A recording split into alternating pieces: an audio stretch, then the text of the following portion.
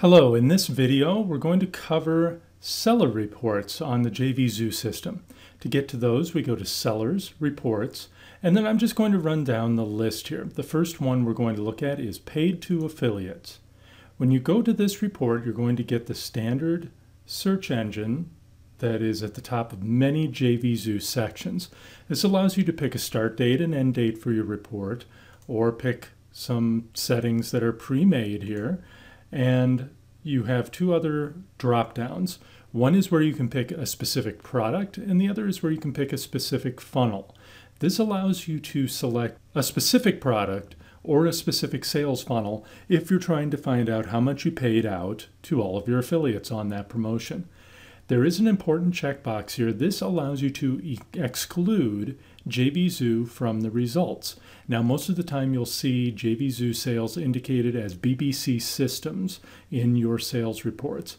This will exclude BBC sales and only show the actual affiliates. Now, if you pick a specific date, for example, if I pull down this menu and pick all time, the report will update and will show me all of the payouts I've had to all affiliates. And what you'll have is a list here of affiliate names, affiliate sales, the number of products sold, and the amount paid. I have these amounts blocked out, obviously, because they're private information.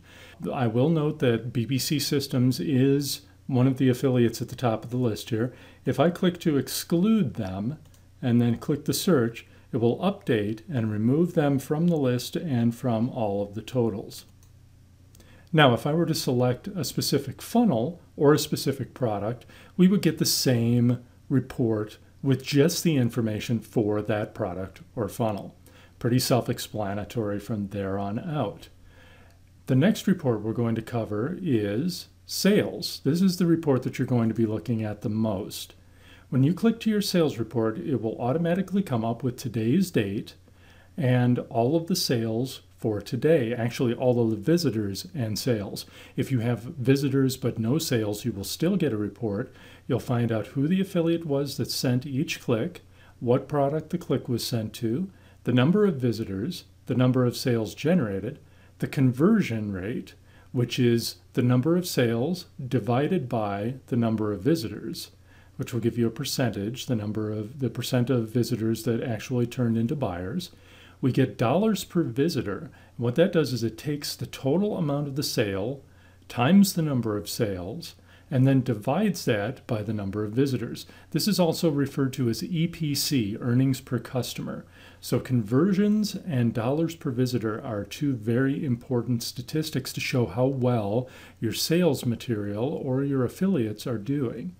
Dollars per sale simply takes the total dollars sold for that product and divides by the number of sales. What this tells you is if your product is selling for different amounts. Here's the dollar per sale. Also, the green bar at the top is the totals.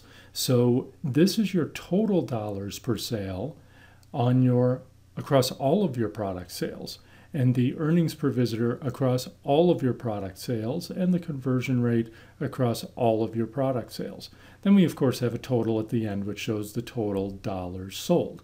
You can pick a number of things off of the list here to narrow things down.